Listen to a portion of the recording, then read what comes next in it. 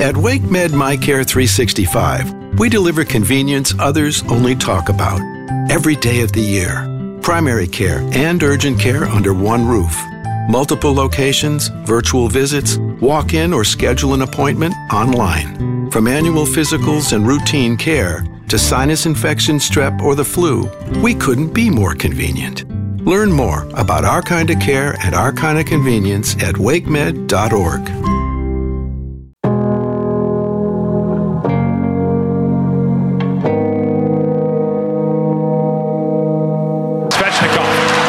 The steal into the Nashville zone. Andrei Svechnikov lays it back across.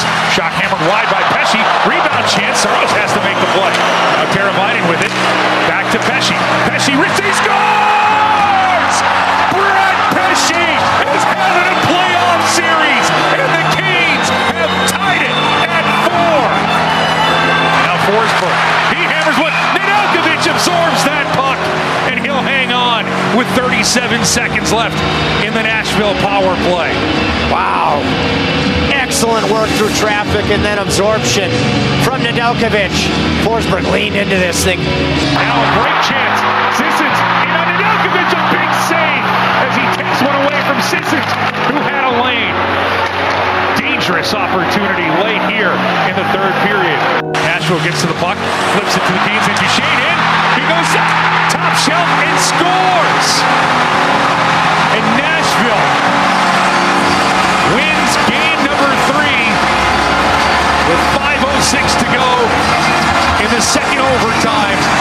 Matt Duchesne pops the puck over Alex Nedeljkovic, and the Predators will take a 5-4 victory.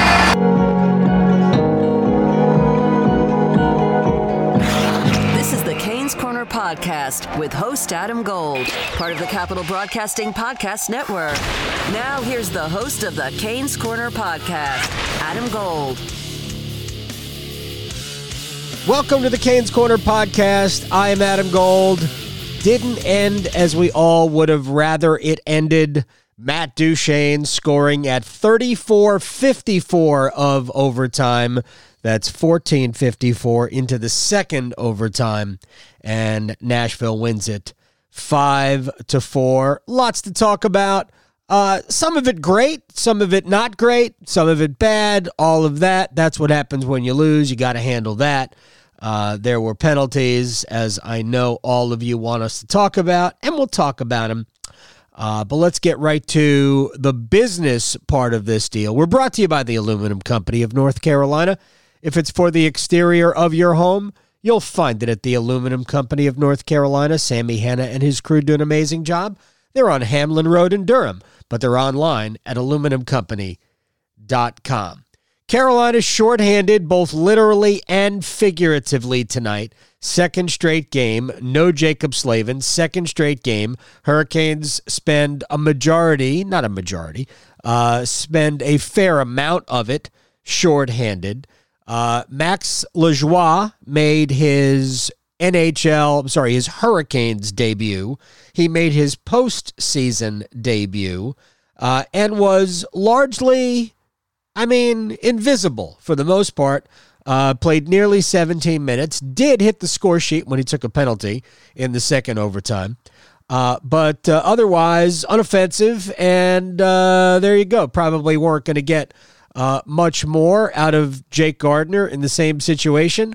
So it was fun, I'm sure, for Max Lajoie, who has spent part of 2 seasons with the Ottawa Senators.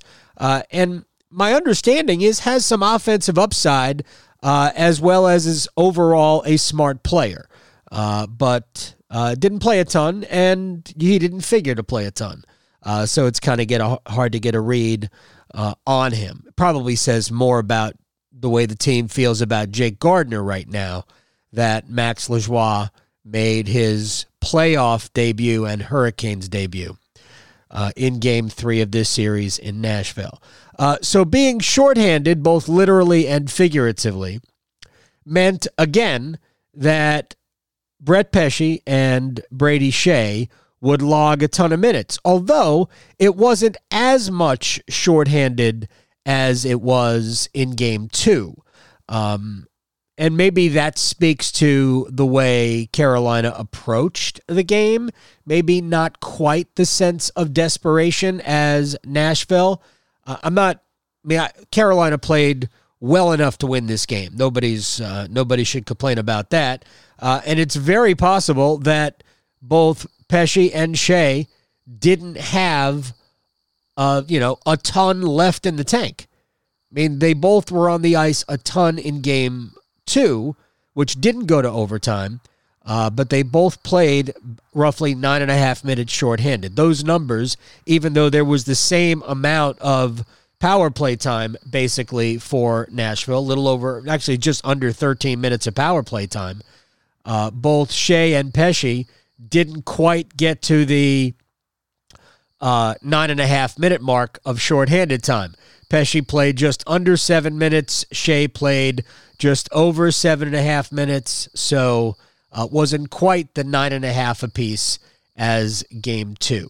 Dougie Hamilton did play a lot tonight. Dougie Hamilton ended up being on the ice for 37 minutes.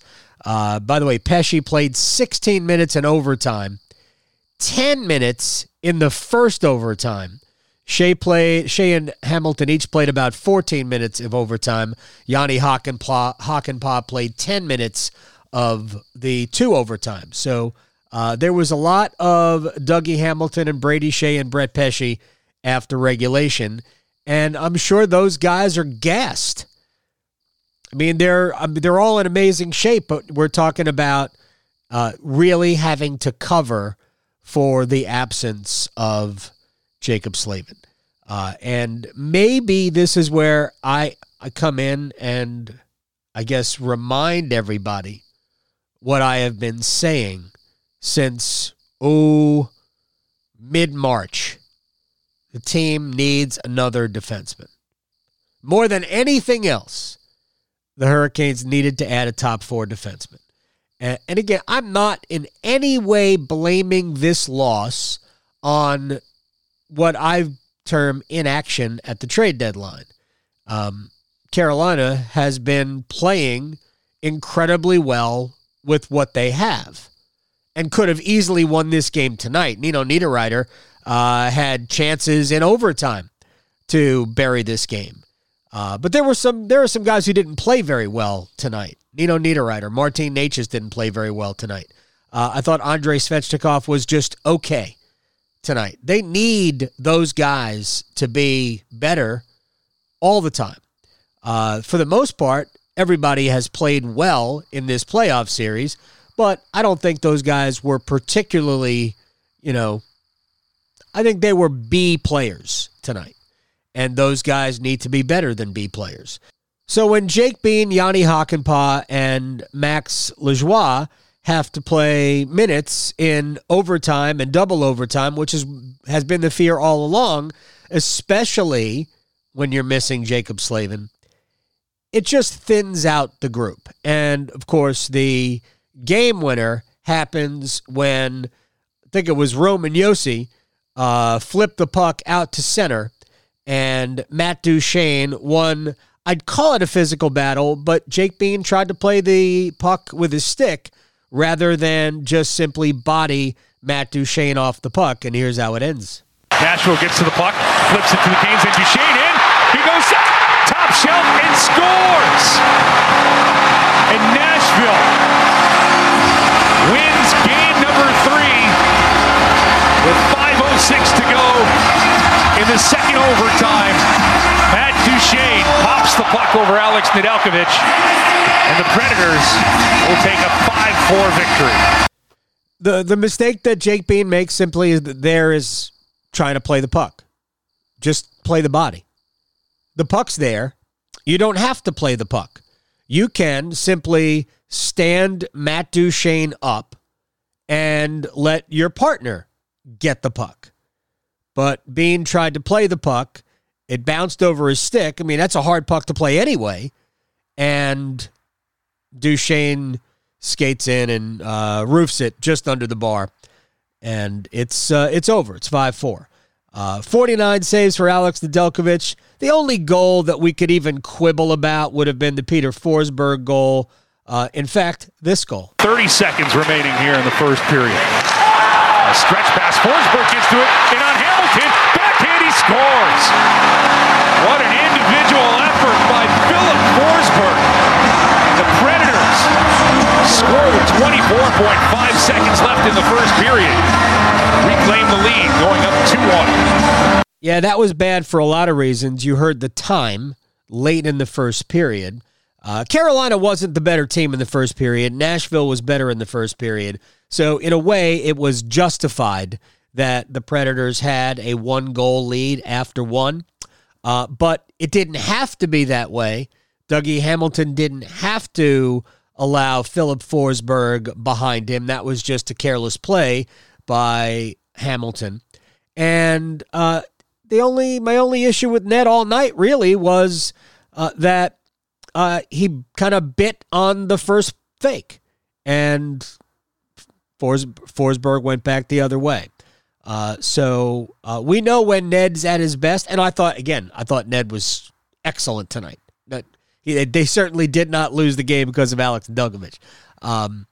He's a little bit more patient on those, and he wasn't on that one. And that was not the first time that Ned wasn't patient. He wasn't patient on the first goal of this series when Nashville made it 1-0 on Monday night at PNC Arena, again with Philip Forsberg having the puck. So, I don't know, maybe Philip has Ned's number on breakaways. Anyway, so those two mistakes, the Jake Bean mistake on the game-winning goal, the Dougie Hamilton mistake on the first goal, and, Nashville gets off. That wasn't the first goal. That was the second goal. Nashville ends the first period on a high. Of course, didn't take Carolina long to tie it and then take the lead, but we'll get to that in a minute.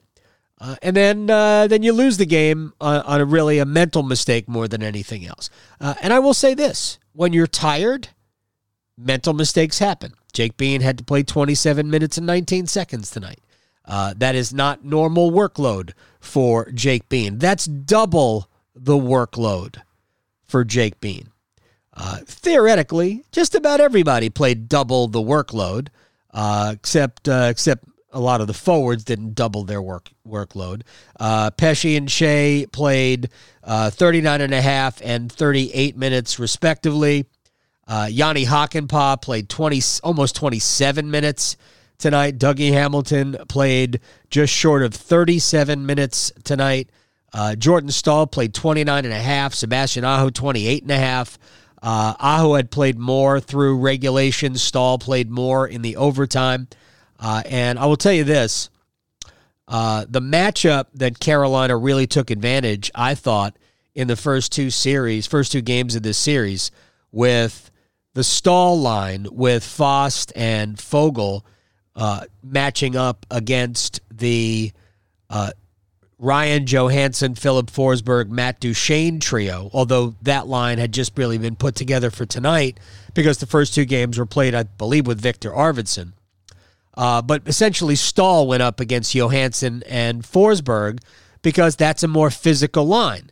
And Carolina really held them, for the most part, in check. Tonight, with Nashville being able to dictate the matchups, that line, their top line of Johansson, Forsberg on the left, and Matt Duchene on the right, that line went up against the Trocheck line. Niederreiter on the left, and Necas on the right. And that is, of the Hurricanes' top three lines, that's the least effective defensively. And they really took advantage. And but that's what happens when you get the last change and you can dictate the matchups. So there's no Jordan Staal repeatedly on Johansson and Forsberg. It's a lesser defensive player. Not that Trocheck's not a good defensive player, but he's not Jordan Staal. And that line is not normally as physical, although, like, Nino threw his body around tonight. Nino was kind of pesty, but he's not a great defensive player. And that's probably putting it mildly. 7 power plays for Nashville to 3 for Carolina. I know people are mad about that. I'm not really mad about it. Carolina probably could have been given another power play or two. But ultimately, I kind of think Carolina committed 7 penalties. Put the puck over the glass twice. I understand if you believe that. Is there definitive proof that Warren Foegele didn't deposit the puck over the glass without hitting the glass? I don't know. It was so close. I'm like, whatever. And I know later in the game, Brock McGinn definitely did flip the puck over the glass without hitting the glass, and they didn't call it. So, I mean, can we just say it's even? Anyway, Carolina had 2 delay of game puck over glass, dog pog. So we had 2 of those. There were 4 hooking penalties. Yeah, we can say that they were questionable, that they were iffy, but they were hooking penalties. I mean, they were all hooks to whatever degree we can debate, but they were all hooks. They called them. And Stahl had a trip. So there were 4 hooks, 2 dog pogs, and Eric Stahl trip. That led to the 5-on-3. That led to the Mikael Granlund goal. That led to a tie game. So maybe if we argued that delay of game puck over glass should not have been called, the second one, okay, the Stahl trip doesn't happen and we're just 5-on-5. Yeah, we could do that, but none of that worked out in Carolina's favor, and I don't hold it against anybody. I don't think Carolina's been officiated against unfairly, at least not tonight. I mean, to be perfectly honest, Game 2 on Wednesday, that was way more egregious than anything we saw tonight. I don't play they got 7, we got 3 game. I don't play that game. I thought Nashville was just a little bit better tonight and maybe forced Carolina into some of those situations. And then you go back to, man, Carolina had some opportunities to score and didn't. So, relatively even hockey game. Nashville got the final break. And to me, that's the game. I got one other thing to say about Nashville tonight. Games 1 and 2, they were trying to take the body to Carolina. Win the game that way. Didn't work. They didn't try that tonight. Notice anything? They didn't. They played just a straight up game. They were more concerned with staying in the middle of the ice, certainly in the defensive zone. Carolina did not have as much room to skate in the middle. Notice that there were very few net front presences tonight. Carolina did not do a very good job of that. They just have to work a little harder in the middle of the ice. And maybe things will be a little bit different. Maybe you'll force Nashville to take some penalties, but Carolina did not do that tonight. So Nashville, although I'm not saying that that's where Nashville picked up their penalties, because it's not. It seemed like several of them were off the rush, but Carolina did 4 hooks, 2 dog pogs, and the Jordan Stahl trip. Again, Alex Nedeljkovic was very good. Juuse Saros was very good. 2 goaltenders were great, and Nashville just got the 1 extra goal at the end. That's what happens. Now Carolina has a 2-1 series lead, and now Carolina, you hope, can get not emotionally, physically ready for Sunday afternoon, 2:30, I believe. 2:30 opening faceoff in Nashville. Sunday afternoon.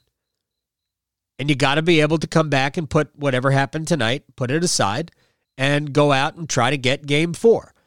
Hopefully Jacob Slavin will be back, because I'm not sure you want Brett Pesce and Brady Shea to play 25 minutes of regulation, because that's what they're going to play. And hope it doesn't go to overtime, because you knew overtime was not going to be kind to Carolina with as much ice time as Pesce and Shea had to take. So let's do a very quick recap, then we're going to take a break, and we'll come back with Alec Campbell on the other side, because there's enough to talk about within this game, and we'll get to it with Alec in just a little bit.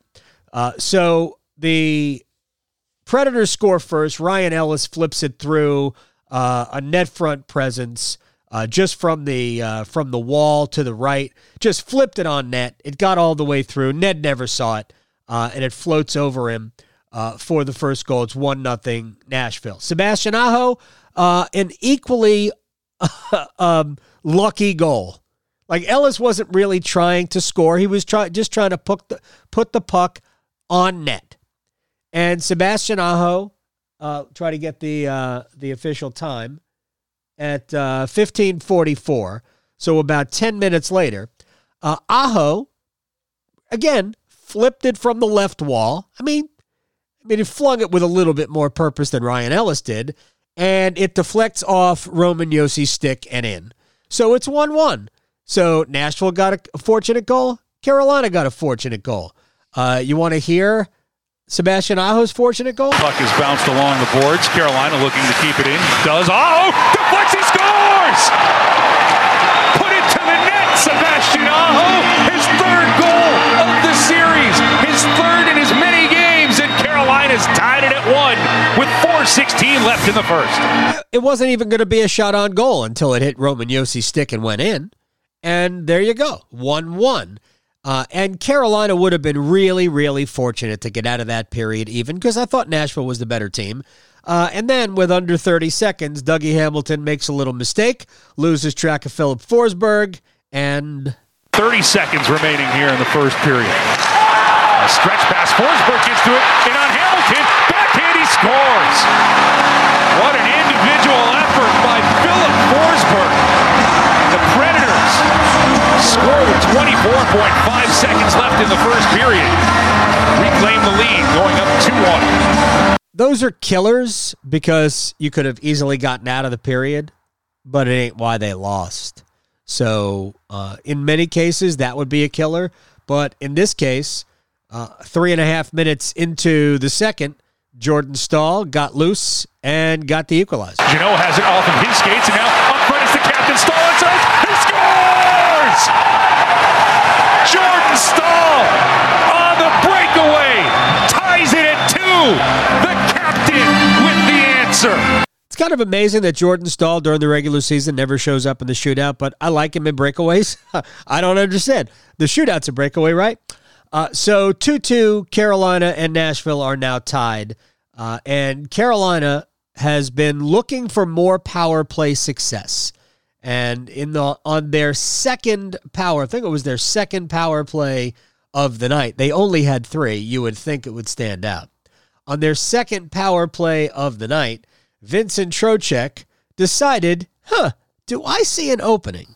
Svechnikov working around. Aho tries to find Staal out front. Svechnikov to Trocheck.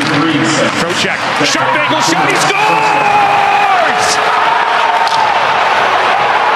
Vincent Trocheck picks the corner, going over the shoulder of Juuse Saros, and the Hurricanes have their first lead of the night. It's 3-2 Carolina. Carolina, for the second straight game, scores a power play goal. That's a positive. And we were wondering if Vincent Trocheck was ever going to score another goal. Well, answer. Yes, Vincent Trocheck is going to score another goal. Look, on that play, Carolina had pretty good possession on the power play.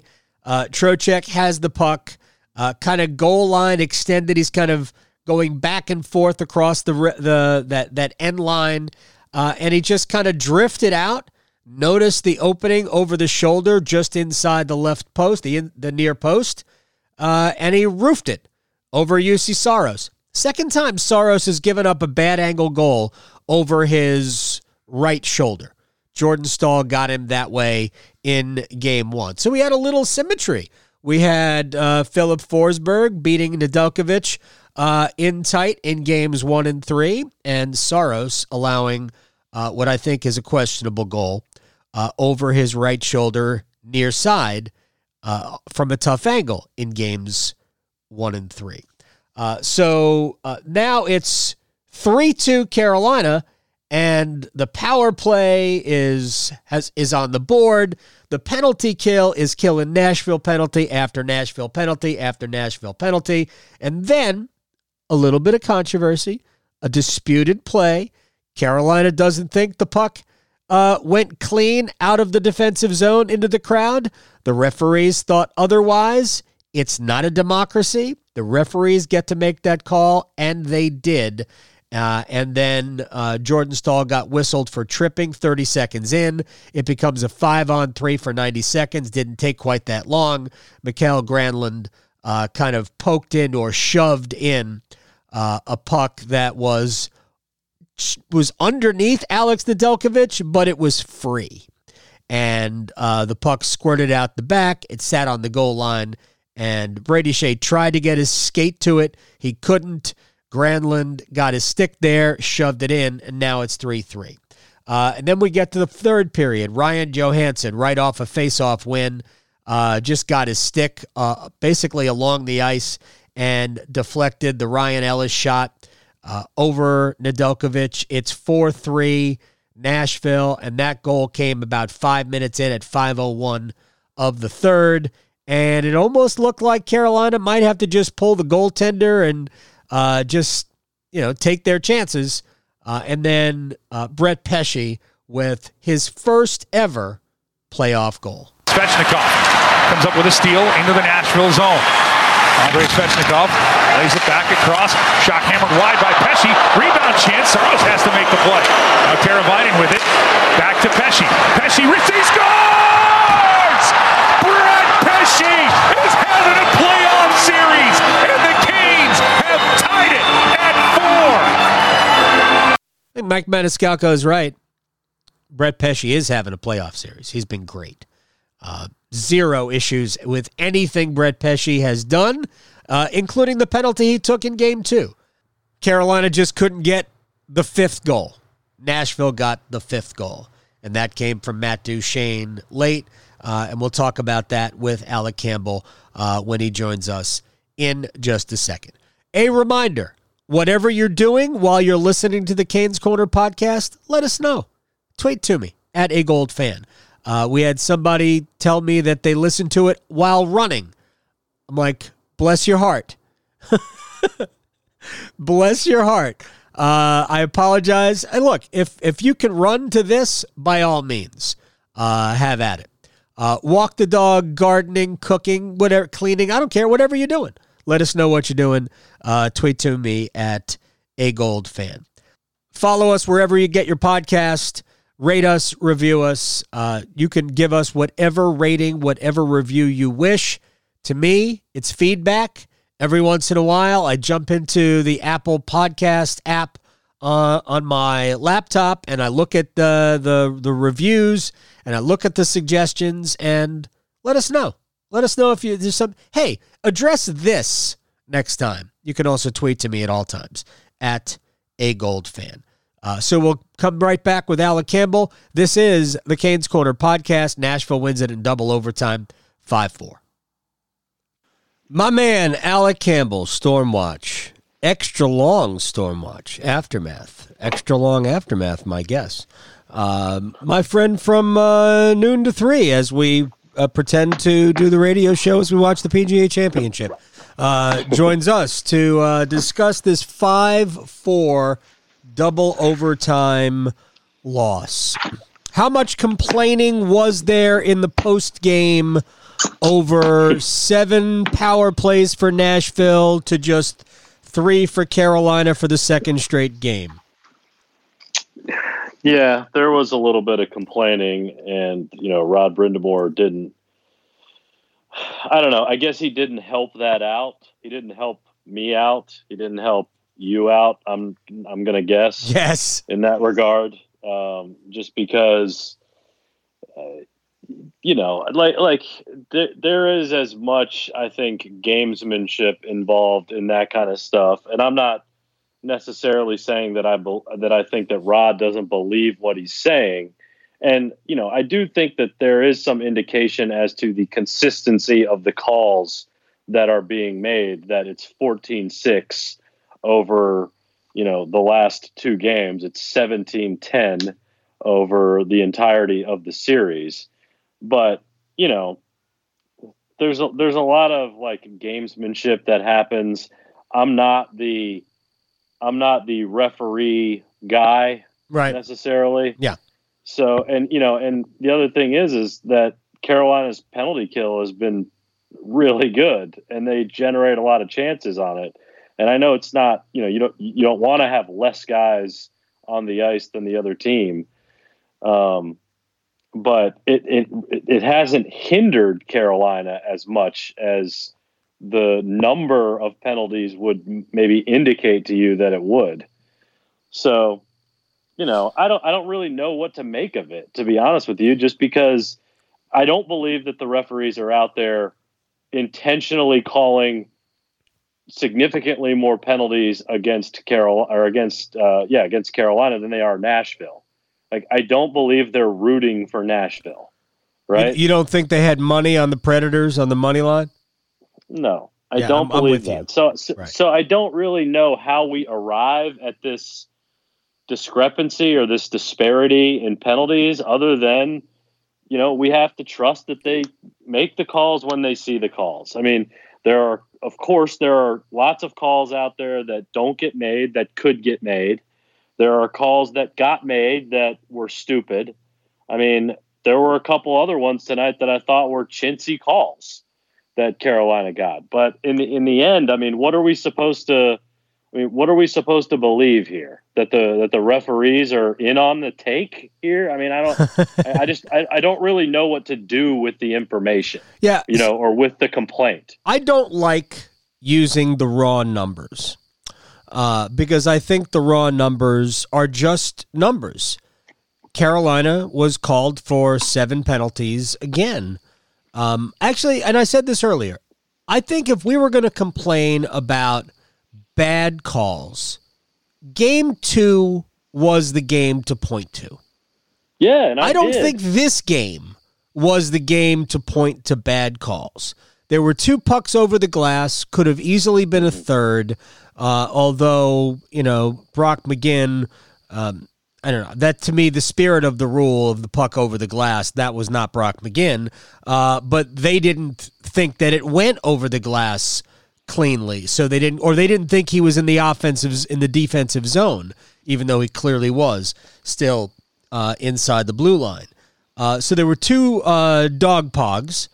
There were 4 hooking penalties, and whether we think that they were chintzy or not, and you can make an argument that one of them or maybe 2 of them were kind of ticky-tack.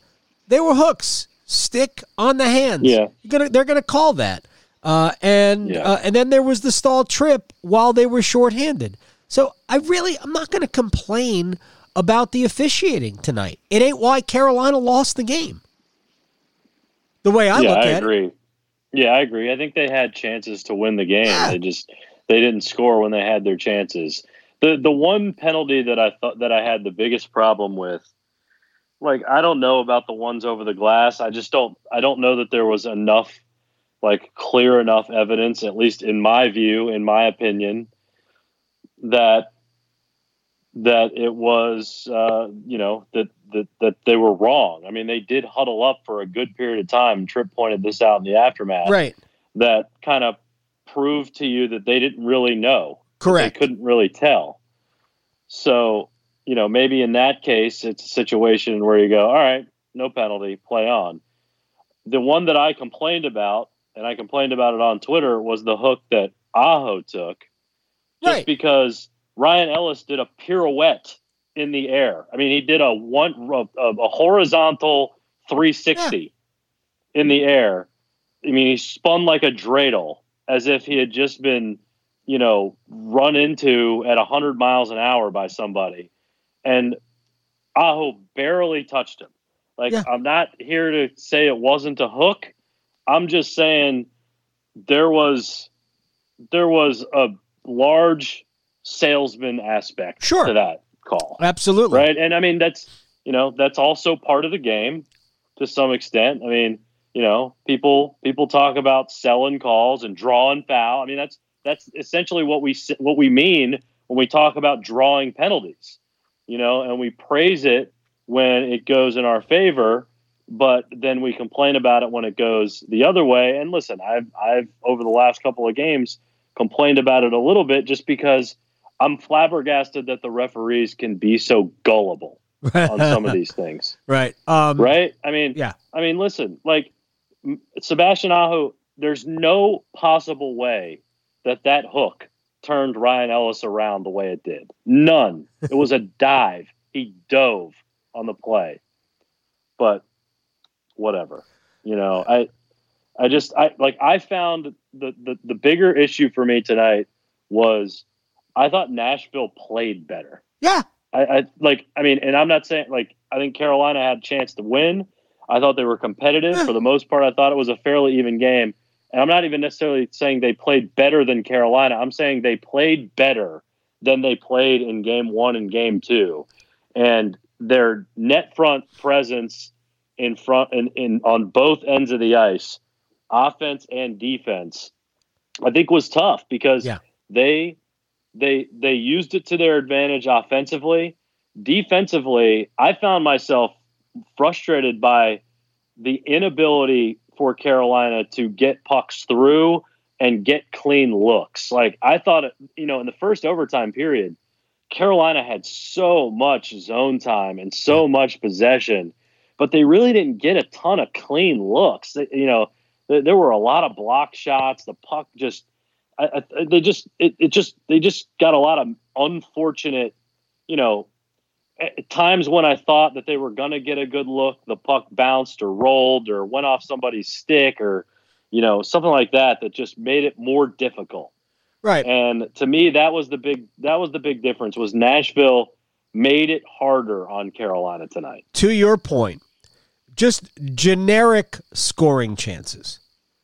Carolina in the last 2 periods plus the second overtime. So the third, the fourth, and the fifth periods, Carolina had at 5-on-5 and was largely played at 5-on-5 in the last 3 periods. Carolina had just 12 scoring chances total. For all of the zone time, just 12 scoring chances. That speaks to what you're saying. I thought the same thing. Carolina didn't have a net front presence tonight. UC Saros didn't fight to see the puck tonight. It was clear at the other end, Alex Nedeljkovic had to fight to see the puck. In fact, he didn't see the first puck. The Ryan Ellis goal, Ned never moved on that. So that was the biggest difference between these two teams tonight was that Nashville was in front of Ned and nobody was in front of UC Saros. Right, and you could point to three defensive breakdowns too. You had Dougie Hamilton where Forsberg gets behind him. Yep. You had Vincent Trocheck fall down on the Johansson goal. Right. Yeah, he did. In coverage. Absolutely. Which allowed Johansson to get the tip. Yeah, he fell down right off the faceoff. Right off the faceoff. Fell down. And then you had Jake Bean. You had Matt Duchene get behind Jake Bean on the flip through the neutral zone. So, I mean, there's 3, defensive breakdowns right there, and they scored on all 3 of those. So I mentioned on that goal, first of all, great play by Duchene. Awesome play by Matt Duchene, who in the past has been an elite level player, but he's obviously not that anymore. But it was a great play by Duchene. That was a difficult play that Jake Bean tried to make when there was the easier play that Jake Bean could have tried to make, but he chose the harder one. The harder one is to try to play a bouncing puck out of the air when you are when you're 4 minutes away or 5 minutes away from a 15-minute rest period. All you got to do is stand Duchene up at the blue line and let I'm assuming it was Pesce or Hakanpää back there with him, and let the other guy get the puck. You're entitled to just play the body. But that's not Jake Bean's DNA as a defenseman. his DNA, because he's generally good at it, is stick play. So he doesn't. To me, it's more a mistake in terms of a decision than it is a physical mistake, because that's just a hard play to make. And I've never. I mean, in Carolina, sometimes because their defense is not a physical defense, those are the mistakes they do make on defense. And I will put at times Pesce and Slavin in that category and Hamilton in that category too, because they're much more apt to try to play the puck than they are to just stand the guy up, because you can do that, man. All you got to do is stand up there with your stick, both hands on your stick, and just hold Duchesne up. And that's an absolutely clean legal play. So that was the mistake to me, for Jake Bean. Of course, on Twitter, I was told that Jake Bean is great, and I should leave him the hell alone. Actually, hell was not used. It was a different word I was called an idiot. That's fine. Jake Bean was okay tonight. He wasn't bad. Max Lajoie was largely unnoticeable for the most part, except when he got his penalty in the second overtime. The only issue with the number of penalties, and really 7 penalties over almost 5 full periods, it's not that terrible. 6 of them came in regulation. Does it wear you out? It could. Pesce and Shea didn't play that much shorthanded tonight. Rod spread the shorthanded time around pretty well.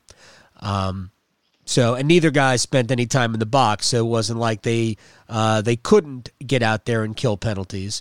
They were both in the, like, Pesce had 7 minutes of shorthanded time. Shea had 7:41. So it wasn't like game 2 where they both played about 9.5 minutes, and it was all in regulation. But for the second straight game without Jacob Slavin, it does thin you out.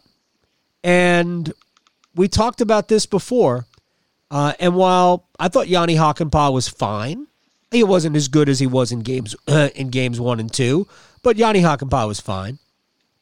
They don't have great depth on the blue line.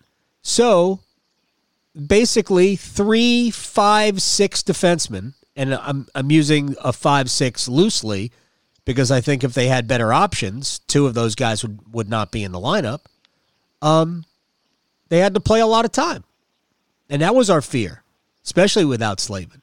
If the game goes in overtime and beyond, holy cow, that's a lot to put on Pesce, and Shea and Dougie Hamilton played 37 minutes today too.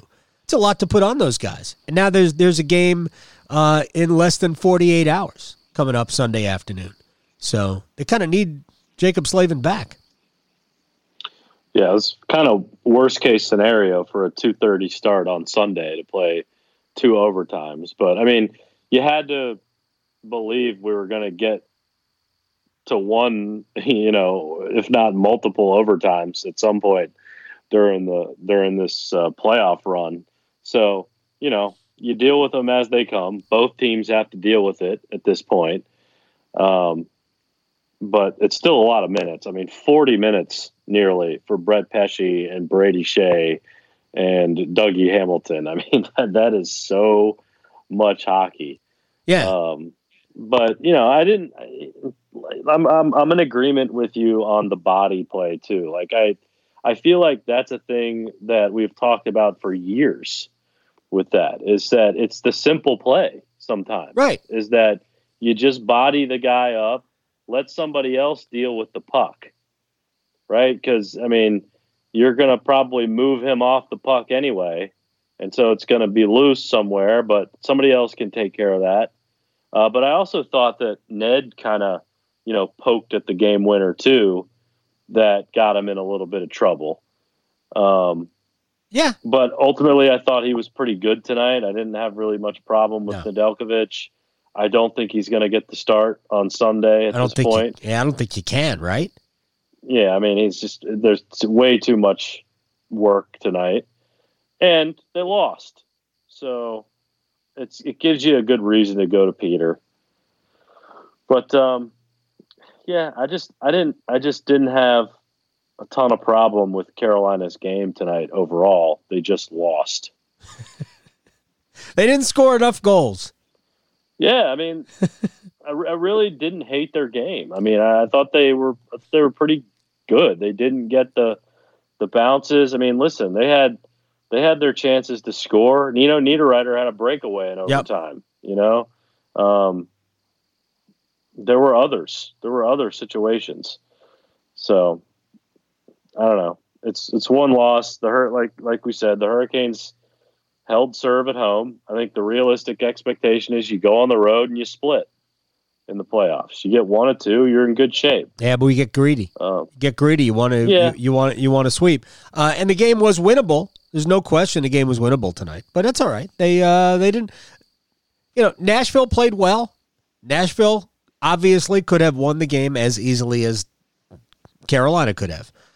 They got the one more play at the end. And yeah, I mean, it was kind of took advantage of a little bit of a mistake. Here, the thing is that Carolina had a good chance at the other end right before the goal. They did. Yeah. I don't know I just went and looked at it. The Aho, Teravainen, and Svechnikov line didn't play a lot in the second overtime.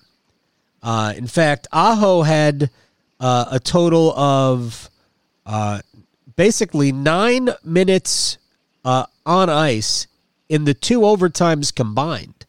He still played a lot, still played 28 and a half minutes. But he didn't play a ton in the overtimes. You know what's interesting to me? Because I try to follow the matchups as much as you can, and it's hard at times to figure out what they are because you're just so focused on who's on the ice for Carolina or where the puck is, and so who has the puck.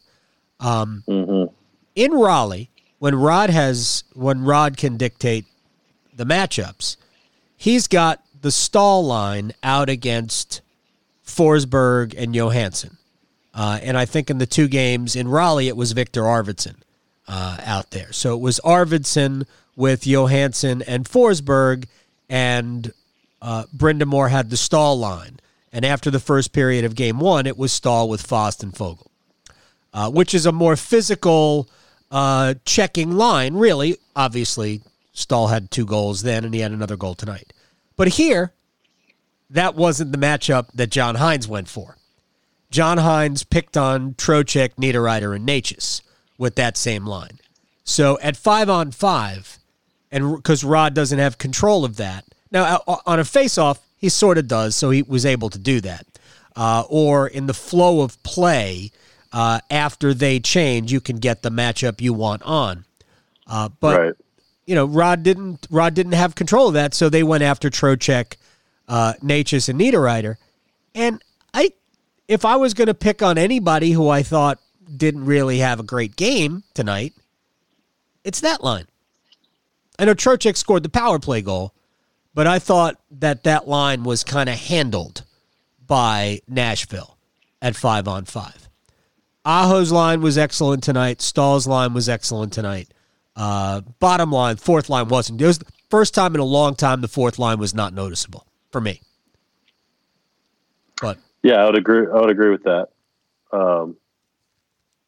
I like the Stahl line a lot, or the Aho line a lot tonight.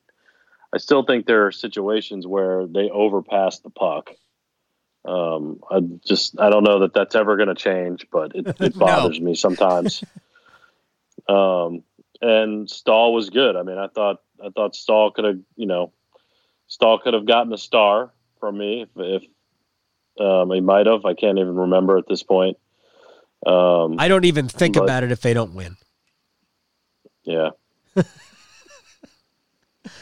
Well, I had to. I understand. I don't have sponsors for stars. Maybe I should do that. Yeah, should get one. I should get a sponsor. Maybe my dog can sponsor the stars. Sponsored by Earl. The Earl Grey Weimaraner 3 stars of the game. And I can't even for the life of me. Aho would have gotten a star today. I gave Aho a star. Let's see. I gave Pesce a star. Yeah. I gave Aho a star. And who else? I think I gave Stahl a star. Yeah, I did. He was excellent. He was good. He was good in the face-off circle. But yeah, I didn't think the fourth line was as noticeable tonight either. The first time in a long time. I thought they got handled tonight. I didn't necessarily notice the Trocheck line getting handled. But I guess I might not have been paying as much attention. I don't know. Well, it's just that the Forsberg, Duchesne, and Johansson, to me, were just very noticeable. And that was the 5-on-5 matchup for the most part. It wasn't shift after shift after shift because Rod did manage to get Stahl against them at times. But it was, and it doesn't necessarily have to be that Trocheck didn't play well. I didn't think either of the two wingers on that line. I didn't think Niederreiter and Necas were all that great tonight. Who knows? I mean, I could honestly just be imagining it. No, I mean, I don't think they. They definitely weren't like standing out. That's for sure. I didn't think they were bad, but they didn't really do anything to the good. Definitely, Necas didn't do anything to the good. Niederreiter, he missed a golden opportunity. That's what I remember from Niederreiter. By the way, this was not the physical game that we have seen the first two. Did you notice that? No. Tonight had a real regular season feel to it. I said it from the beginning. It felt really regular season-ish to me. It did. I'm being completely honest. No, you're not. It's funny. Yeah. All right. It was going back and forth. Like it was not chippy, and I think that's a product of Nashville realizing that they can't screw around tonight. It didn't work. 0-2 in the series. It didn't work. Although Hala did try to get on his ish early with Necas with a little post whistle check. I mean, he checked Necas into the boards after the whistle. And that was the first time Lajoie got a chance to get in on some post whistle action after that, coming in to step up and protect Necas's honor. Right. But he tried it early. He should switch it up too, because, it didn't work. But yeah, they did not, there was not the chippiness or the, even the penalties. Like I remember, I think in the first period were there any penalties in the first period? Yeah, there were penalties in the first period. One penalty? I think there were more than that, but they were not. There was no roughing penalty tonight. The only penalty of aggression was on Matthias Ekholm for cross-checking Brock McGinn. I remember. First period was no penalties. You're right. No penalties in the first. Penalties. The second was the parade. Yeah, so there were no penalties in the first period. How many were in the second period? Bunch.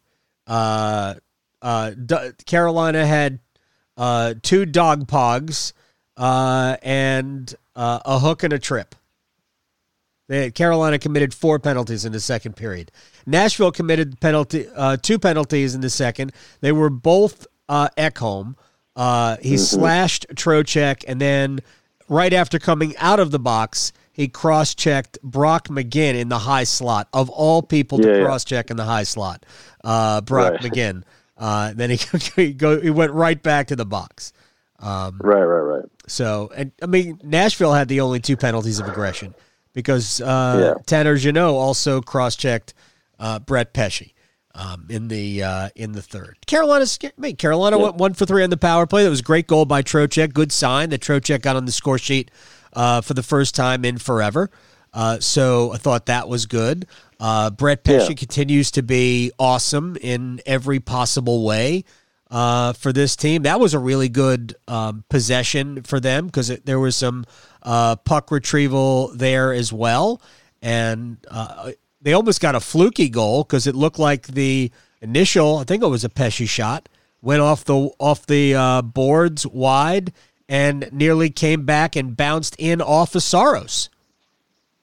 It was that was a wild play, and Carolina regathered the puck, and then Pesce scored. So So there was enough good tonight. Again, they could have won the game. Didn't win the game. It's all right. Let me read you this one tweet from Ben on Twitter. With how many times you've asked, do you trust Jake Bean in double overtime in just about every morning after pod? Are you going to be Mr. I told you so? LOL. The answer is no. Why would I do that? Yeah. Like, I may have already done it, but that's fine. Okay. It wasn't about Jake Bean. It's just about overall depth.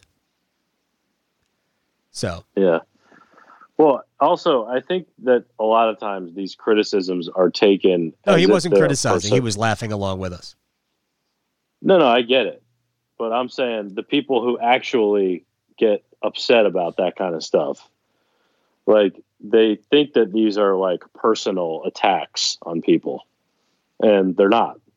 Like, we like Jake Bean. Jake Bean's a perfectly good human being, but sometimes you have to point out when he's, not as good as people think he is, right? So it's all good. But I knew this game was going to go to overtime, and that was partially because of the regular season-ness to it. Maybe it was. Maybe the Hurricanes did get a point. It just felt like this game was going to, it felt like a normal game in February that both teams were pretty good in, but it was I thought that it was a much more, I don't want to use the word conservative game on Nashville's part, but a much more thoughtful game on their part. Right, like they weren't just running around like chickens with their head cut off. So it was going to be more of a game of strategery than just a blood sport out there. If that's the case, then I knew that Carolina could stay competitive in it. It's just a matter of if they were going to be able to score. So to me, it just had overtime written all over it all night long. Yep, you were right. I saw your tweet. You were 100% right. I didn't want it. I didn't want overtime because it brought us to where we are right now. No, who wants overtime? I'm loopy. Nobody wants overtime. I'm very loopy. Yeah, I can't even speak anymore. I know. I'm with you. So let's not speak anymore until Sunday. We'll close the morning after podcast with who will win the PGA Championship, Alec Campbell? Ooh. Brooks Koepka will win. I kind of think you're right, but I don't want to pick Brooks Koepka to win. Why not? I don't know. For some reason, I don't like Koepka for some reason. Yeah. I mean, he's not that much of a likable guy. Like, he's really not that affable necessarily. Actually, my favorite parts of Brooks Koepka are when he just, says what are on his mind. But generally speaking, he always acts like he's being, infringed upon to even talk to anyone about anything. So his general demeanor is sort of off-putting. But I also he just wants to go out there and play golf. He's like Jay Cutler. He doesn't care about anything else. He just wants to go show up, play golf, and go home. And, I relate to that. All right. I am throwing my lot behind Phil Mickelson. Okay. I would love that. I just don't believe it's going to happen. I agree. I also don't believe it's going to happen, but I'm throwing my lot behind Phil because that's what would make me stay up late to watch a replay of the PGA Championship Sunday night. Right. That's what I will do because we will obviously not be able to watch it Sunday afternoon. But I will. I was trying to watch a replay right now while we're doing this, but they've got UCLA Long Beach State softball on the channel where it says 2021 PGA Championship. That right there is offensive. Yeah. Offensive. They're wearing blue pants, for God's sakes. Well, it's ending now. So that's good. Good. All right. I'll talk to you Sunday. All right. See ya. For the record, I have nothing against blue pants. All right. We're out of here from my back porch in Oxford, North Carolina, where we recorded this edition of the Morning After Pod, brought to you by the Aluminum Company of North Carolina. From roofing to siding to windows to entry doors to gutter helmets, no better place for the exterior of your home than the Aluminum Company of North Carolina. Sammy Hanna and his crew do a great job. You can go online for a free no-obligation estimate at aluminumcompany.com. Best customer service in the industry. We like to provide that kind of customer service to you. So rate us, review us, let us know what you think. Wherever you get your podcast, follow the Canes Corner podcast there. Canes lose in double OT 5-4. We'll see you Sunday after the Canes and Nashville play Game 4 of this best-of-7 series. On the bright side, at least we know we have a game at PNC Arena next Tuesday night. So we have that to look forward to. Bye. You've been listening to the Canes Corner podcast with Adam Gold. Don't forget there are many ways you can listen to this podcast, including streaming at WRALSportsFan.com, the WRAL Sports Fan app, and you can also subscribe for free at Apple Podcasts, Google Play, Google Podcasts, Spotify, Stitcher, Pocket Casts, and TuneIn. Thanks again for listening to the Canes Corner podcast. Every fan knows the right player in the right position can be a game changer.